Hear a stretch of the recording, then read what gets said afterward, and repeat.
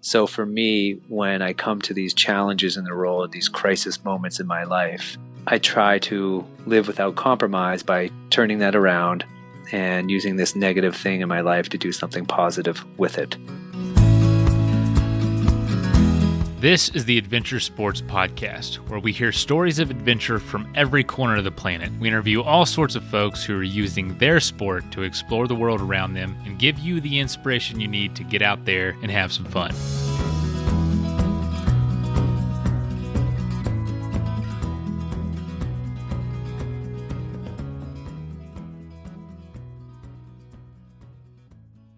Good morning, folks. Hope you're having a good week. Hope you're doing all right through all of this.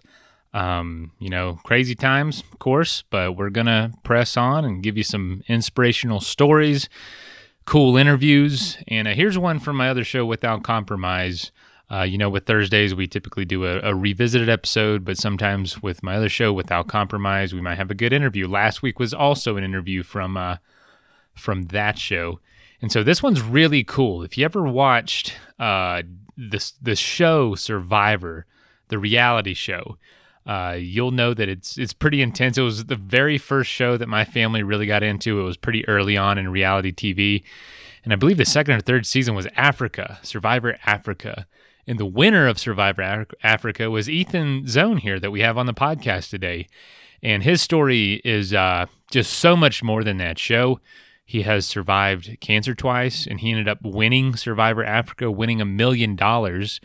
His father passed away from cancer early on in life, and because he was a professional soccer player in Africa right before being on Survivor Africa, he got to see the effect of AIDS firsthand. Some of his teammates were sick, and actually one of them passed away, as you'll hear.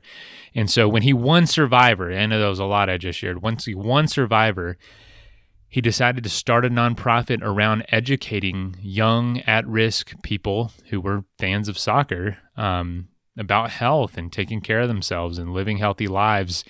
And they are their organization, Grassroots Soccer, has now educated more than 2 million kids around the world through the sport of soccer and soccer camps to be healthy and live incredible lives. And so he's a really dynamic guy, really just positive, uplifting spirit, and loved having him on. You can learn a lot from him, and I hope you enjoy the episode. So thank you for tuning in. Please keep sharing the show. It's growing all the time. We're getting more and more downloads. It's awesome to see.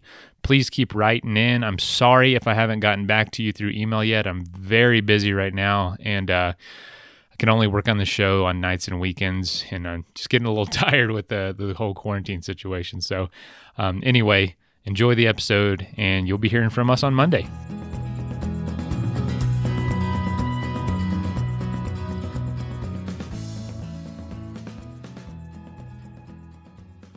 Yeah, first of all, Ethan, welcome to Without Compromise. We're really happy to have you on. Well, thanks for having me. Yeah. And I know, we talked a little bit before that, you're coming from the woods of the Northeast, but that's not necessarily where you grew up, correct? Where did life start for you? What was your childhood like?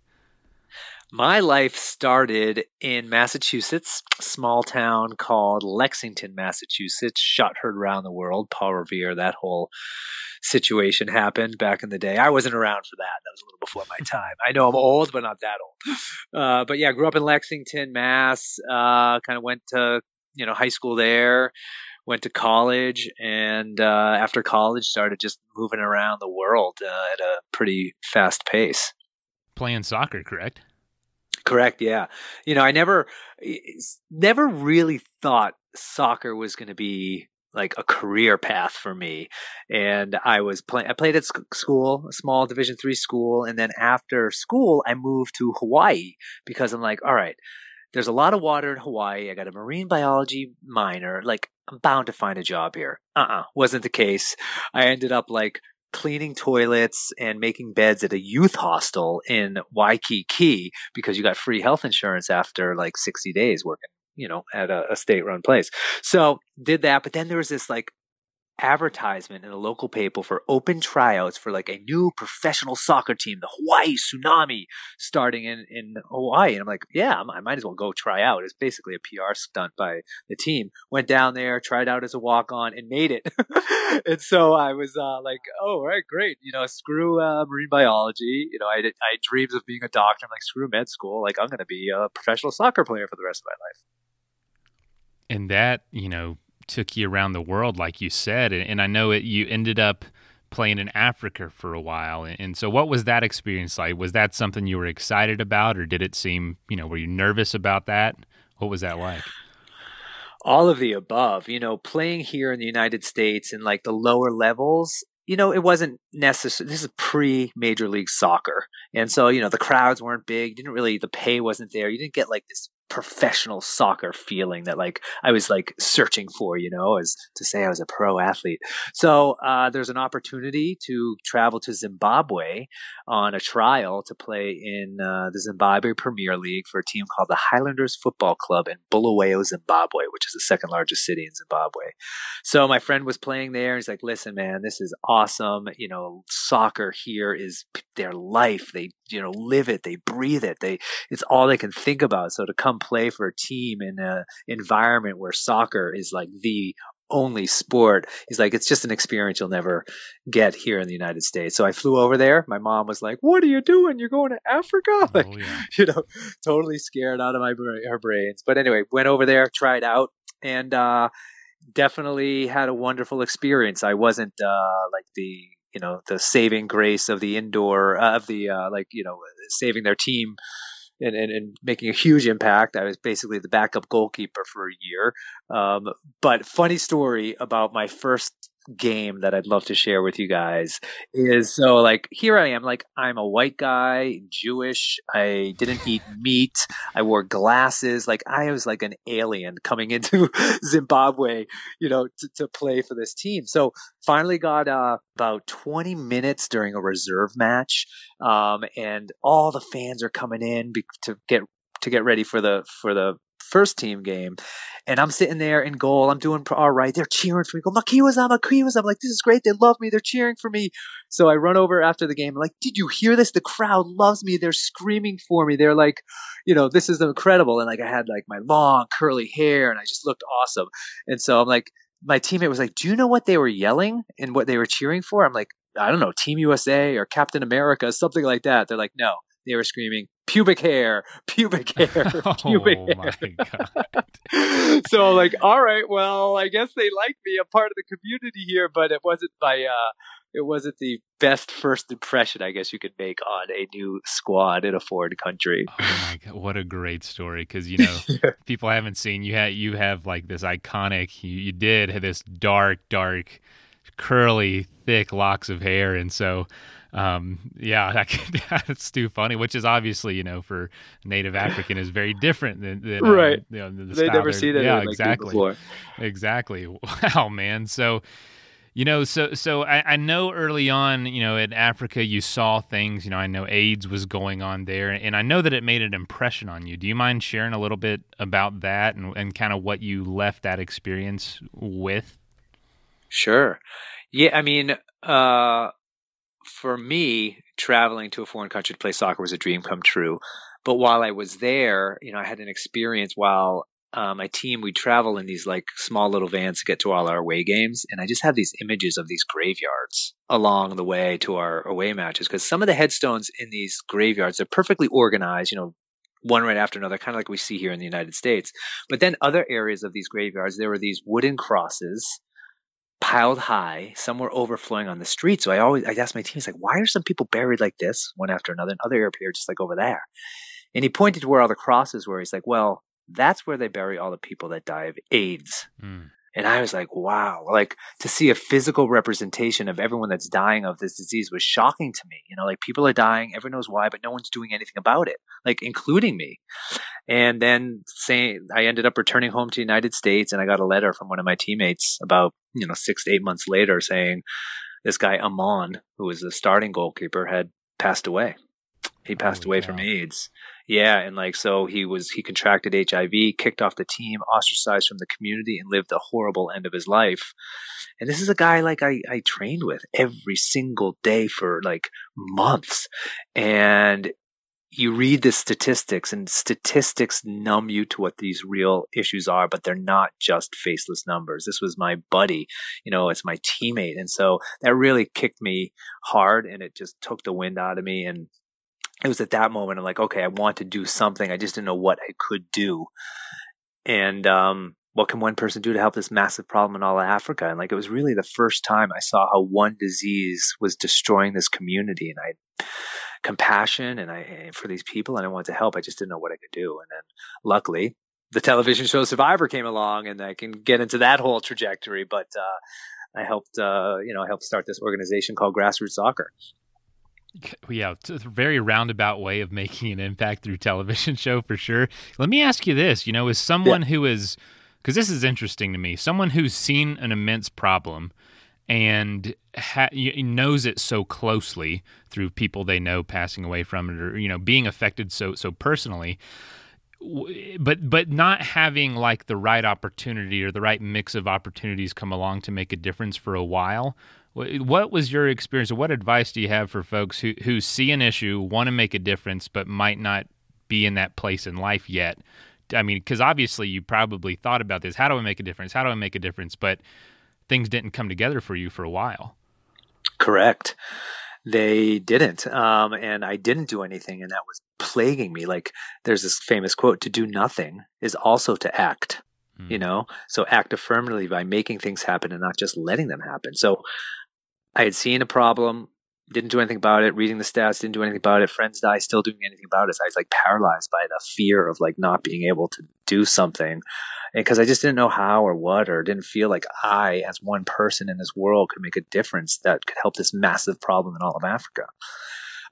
So I didn't do anything about it, to answer your question. But to the folks that are wondering, like, my whole thing is like, figure out what makes your heart break and then just go do something about it. And like, you don't have to win a reality show. You don't have to be, Bill Gates, Oprah Winfrey, Mark Zuckerberg, J-Lo, whoever, all these fancy titles and tons of money to go do something, because there's so many things that we can do as one human to make a valuable contribution. And, it can, drop off balloons at a hospital, donate blood to the Red Cross, skip your lattes this week, and give that money, to charity. Read to some kids at a hospital. Like, call your grandma. It doesn't have to be these big, huge things that everyone thinks you need to do to make a difference. That's kind of like the advice I would say. If you want to do something, you just got to do it. And I've learned through this whole experience that like making happiness real for someone else is one of the greatest gifts you can give to someone, and it's free. Like, it's free. You can, it's so easy to change the someone's day by doing like a kind and thoughtful and compassionate act. Mm. Do you think going back you would act earlier? Because sometimes it does take just ruminating on the idea and really waiting. Like, you see a lot of people that make an enormous difference in life. It's the thing that affected them was years and years and years before, but they ended up making a huge impact years later. Do you think you personally would start with smaller acts earlier? Definitely. Yeah. I mean, I was incredibly fortunate to have been on a reality show that had a big platform. So it was easier for myself and the other co-founders to get the word out there about the work we were doing. In hindsight, I always have I always had the compassion for other people, but I just didn't necessarily have the tools to know what to do with that, with that feeling of, hurt and, empathy and wanting to help someone and fix their life. Like, my dad died when I was 14 years old. So at that moment in my life, all I wanted to do was sit in my room and not come out to play or talk to anyone or, hang out with my soccer friends. But I learned very quickly how the community around me really rallied with my family, myself, my two brothers, they're the ones that reinforce like our values in a time when we felt completely alone as a family growing up in Lexington, Massachusetts. So I quickly got an understanding of like the power of like community and how that could really lift the spirits of someone who's struggling, And so at an early age, I think I had a good little taste of reality. Yeah, absolutely, man. Holy cow. Well, yeah, thank you for sharing that, and I hope I wasn't prying. No. Just think it's very interesting talking to someone who has made a big difference. What was that process like for them? And, because I think a lot of us do want to do something more important. We get up and we go to work and do all this, and it's like, how do we make a difference if we're not going to have the opportunity of being on a show or something like that? But I don't think that that's required to make a difference. Just like you were saying. To back up, we were 4 soccer dudes that had a good idea. We are bold enough to try some new things, but humble enough to know that we are going to need a lot of help along the way. And that's exactly what we did. And so, I can get into how all that happened, but it's not, not that relevant how we created Grassroots Soccer, but we all had our own individual skill set, and we worked together incredibly as a team. And we just were really passionate about, creating a solution for something that was impacting ourselves and some of the friends that we were coming in contact with on a daily basis. And I know that, we're talking about all of this, what happened after this huge pivotal moment in your life, which was being on the show Survivor, which was a new show at the time. I mean, it had been out a few seasons, and I actually watched the first 5 seasons religiously. Thank you. With my family, as a kid. So when I was watching, doing some research on you, I was like, there's that ring around that tree in Africa that with the bushes. Like, I totally remember that on my mom's floor in front of her bed watching that as a kid and thinking like, that is the coolest thing. Like, I would love to be out there. And it was a thing in our household to watch Survivor. So, I mean, reality TV in general was kind of up and coming then, and it was, gaining just a huge amount of followers. What was it like? What was that experience like being on the show? And first of all, how did you get to that point? Because that's just a random turn in your road. Totally, right? And like, it was after like a giant chain of failures is how I ended up on Survivor. So my playing career was spiraling out of control. I tried out for 3 teams, got cut from all of them. I'm like, what am I going to do with my life? I ended up getting an advertising job in New York City, and I was kind of coaching on the side, didn't love it. And like literally the week before I was supposed to start my advertising job in New York City, the company had a nationwide hiring freeze. So I basically got fired before I even got hired. And I was like, oh my God, another knockdown. I'm like, this is embarrassing. I only owned sweatpants and cleats, and I went out and bought shoes and ties and suits and stuff to go start like this full-time job. I was ready. And then they fired me before I got hired. And I was like, oh my God, what am I going to do today? So my friend and I were just like bored, and we're just like, let's make a video for Survivor, So we ran around New York City all day and made a video for Survivor. I was supposed to send in a video for him, and he was supposed to send in a video for me, but we ran out of time for him, and we only sent in my video, and I got picked. And so that was kind of that story, how I kind of got on the show. And then once I was chosen to be on the show, like, yeah, it was Survivor 3, which was filmed in Kenya, Africa. So I was brought back to Africa, this time to Kenya, not Zimbabwe. And it was the beginning of reality television. This was 2001. The first episode of Survivor was in 1999. There was no other reality shows on. Everyone thought this show was going to fail after the 3rd season. No one thought reality was going to take off. And then, the other shows like Amazing Race and The Bachelor and American Idol, and those started to come along after. But right place, right time. I was very fortunate to be chosen, very fortunate to be on a reality show when it was popular. I mean, we averaged 27 to 30 million people a week watching this show. And so that's really exciting. And to be able to go on that show and perform, at your best in front of millions of people with a platform that's new and exciting really was awesome. It was an incredible experience, and I was able to kind of try to use that platform to help others. I really felt there's no need to be on TV unless you kind of had something to sell, I guess you can say, for lack of a word, or not sell, but promote, because, I was passionate about grassroots soccer, and the experience I had on Survivor Africa gave me the money and the platform to help, make it a reality. Did it change your life more than you expected it to? A lot more, tons.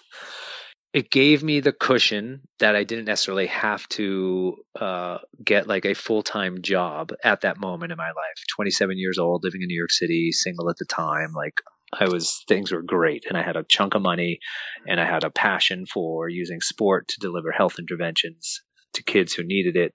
And it was just a perfect combination of everything at the right time. And so I felt kind of awkward because the game of Survivor is very interesting for those who don't know it. But basically, I was put in a situation where I was like pretending to be an African surviving, but the grand prize was $1 million. Like I get to go back to my life and I got a grand prize of $1 million where all these other folks that we interacted with, they're going back to a life of living in, Kenya, where they're not as fortunate as I am. So it just didn't make sense to me. And I just had this real life experience in the middle of this cutthroat game of Survivor. And that experience was I won a reward challenge where I won these 2 goats, which I wasn't so happy about. But I got to take these goats to this little village of Wamba. And before I left this village of Wamba, I was hanging out in the parking lot of Wamba Hospital, and all these little Kenyan children came out. And they were touching my hair, my white skin. They'd never seen anyone like me before. And that's when I busted out. I had a little mini soccer ball. I had a hacky sack. And we just started playing. And we're smiling and we're laughing and we're communicating through this sport that we both love, but we weren't speaking the same language. So at that moment, in the middle of this cutthroat game of Survivor, like I realized that this is a really magical way to connect humans. Soccer is the world's most popular sport. You put a soccer ball down anywhere in the world and you have 25 friends. It breaks down cultural stereotypes. It brings people together, and it's a way to, build community. So now you add some health interventions on top of that. It's great. And the people who are doing the educating are professional soccer players, professional coaches. They're the heroes, the role models, the gods of the community. And so we had a really neat concept, and no one was doing it at the time. And since Survivor Africa, we are now in 50 countries, and we graduated 2.3 million kids from the program. That number gets bigger every time I hear it. Yeah. It was like 1.9, 2.1, 2.2, and now 2.3 million. That's wild, man. Totally wild. And I can't take credit for all that. Like, the founder of the organization, Tommy Clark, and Kirk Friedrich, Matembe and Lovu, all of us came together and really tried to grow this organization. Wow.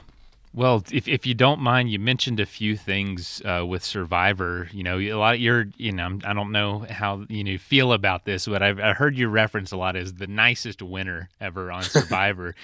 And do you think? I mean, is that an act for you? And also on top of that, what do you think there is to be said about winning a cutthroat game, like you just said, of Survivor by being a truly genuine and nice person, and also kind of the game of life? New York City is a cutthroat area. You got to survive in this world. How do you do it as a nice person, as someone that truly is compassionate and caring like yourself? It was it's all the editing. I'm really an asshole. Which some people may say. I don't know. I mean, Survivor at its core, it's about people. It's a game of relationships. It's how you interact with other people and how you work with other people that determine how well and how far you're going to go in this game. And I think it parallels incredibly well to life. Life is a game of relationships. Work is a game of relationships. School is a game of relationships. Stuff that you need to survive every single day. So my strategy was to align with people that had a skill set that I did not have. I'm not the A-type personality, the guy who likes to stand up and bark orders. So I needed to find someone that could take that role. I'm not necessarily like to be, funny in the center of attention and boisterous. There's this other guy named Big Tom who definitely liked to be in that position. So for me, I kind of played the role of the assistant coach out there where, I kind of had a pretty good self-awareness. I knew what I brought to the table. I knew how I needed to interact with these other people that could help me get far in the game. And like Survivor's a game where you have to make friends with these people, but friendship's based on trust, and you can't trust anyone because the end result is you want to be the last man standing. And then not only do you have to vote these people off, you have to vote them off in such a way where they like you enough or respect you enough that when they come back, they want to give you $1 million. So it's a really, tricky, politicky type situation out there. And that was kind of my role, is making real, loyal, trusting relationships. And I tried to make myself a central part of the community out there. Like during my entire time, I didn't get one vote against me. And that's because I made myself a crucial member of the community, crucial to everyone else's survival. So without me, they would have struggled. First one up in the morning, last to go to bed, helped in all the chores, supported my teammates after a loss, congratulated them after a win, spent significant time with each and every person, learning about them, their story, where they come from, how they act, what their kids are, all that stuff. I was helpful in the challenges. I was selfless in a very selfish game, like altering my strategy, willing to take a loss to help the other people in my alliance. Like losing on purpose is hard for me, but I did it because I know that would build loyalty, build trust, and help me and my alliance get further in the game. So small little acts like that really kind of established this friendship, loyalty, alliance that was kind of masked by my, true intentions, which was to, get to the end of the game together. But I knew I needed people to help me get there. And I was okay with that. Like I couldn't do it all by myself. And so that's kind of how I played the game. I had every intention to go out there and be an evil, backstabbing, cheating, lying, stealing person. But when I got out there, it just wasn't who I am. Like once you take away food and you take away water and you're tired and you're hungry and you're thirsty, your true colors come into focus. And all that was left was like me, and that just wasn't who I was at my core. And I really did not want to try to change who I was as a person to win $1 million. That just wasn't a line I was willing to cross. Yeah, at some point it would come out. I mean, everything is going to be on camera. Everything is going to be filmed or recorded. So, who you are does come out in those situations. And, I just love seeing someone who's genuine win. And not just in a show, but in life. I love seeing when folks are really good people and want what's best for the community and do support folks in their loss and celebrate in their wins. And I feel like it doesn't get a lot of the attention it always deserves. So, I hope you do carry those principles in life as well. And it seems like you do. Yeah, I mean, it is the way I live my life. Survivor's a game where you can get away with probably pushing the boundaries of moral decisions because you are playing within the construct of a game show. So like you can always rationalize yourself saying, oh, well, I'm not like that in real life, right. But on the game, of course, yeah, I do what I can to win. That just wasn't the way I played the game. It wasn't something I was willing to do.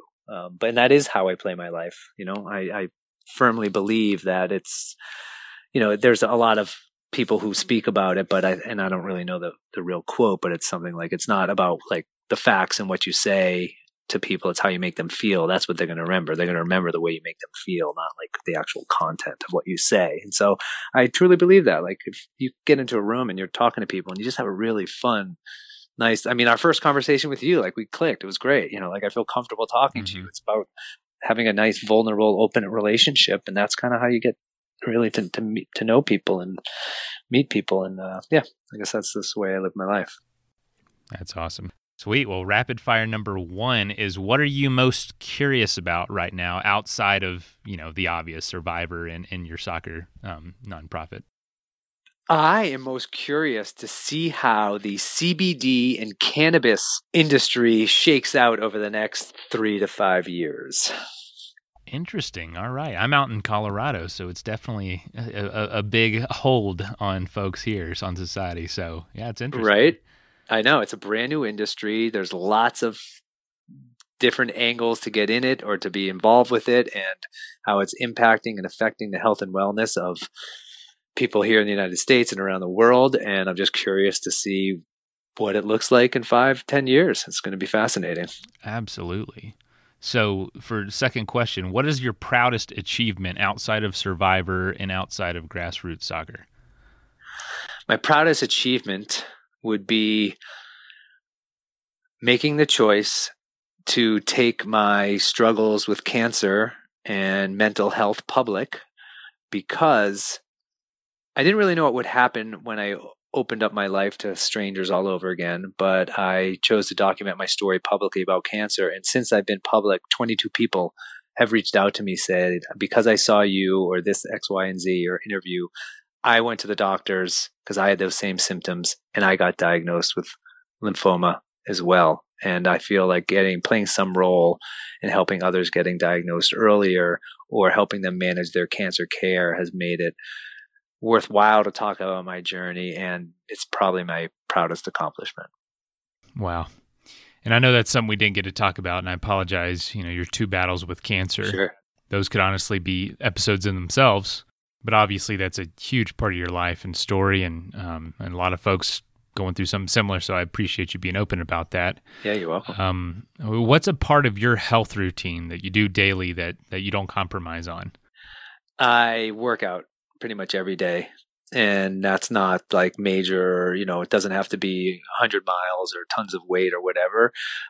It could be something as simple, as taking a walk, riding the bike, hiking, anything along those lines, yoga. So exercise is key in my life, and I do that every day.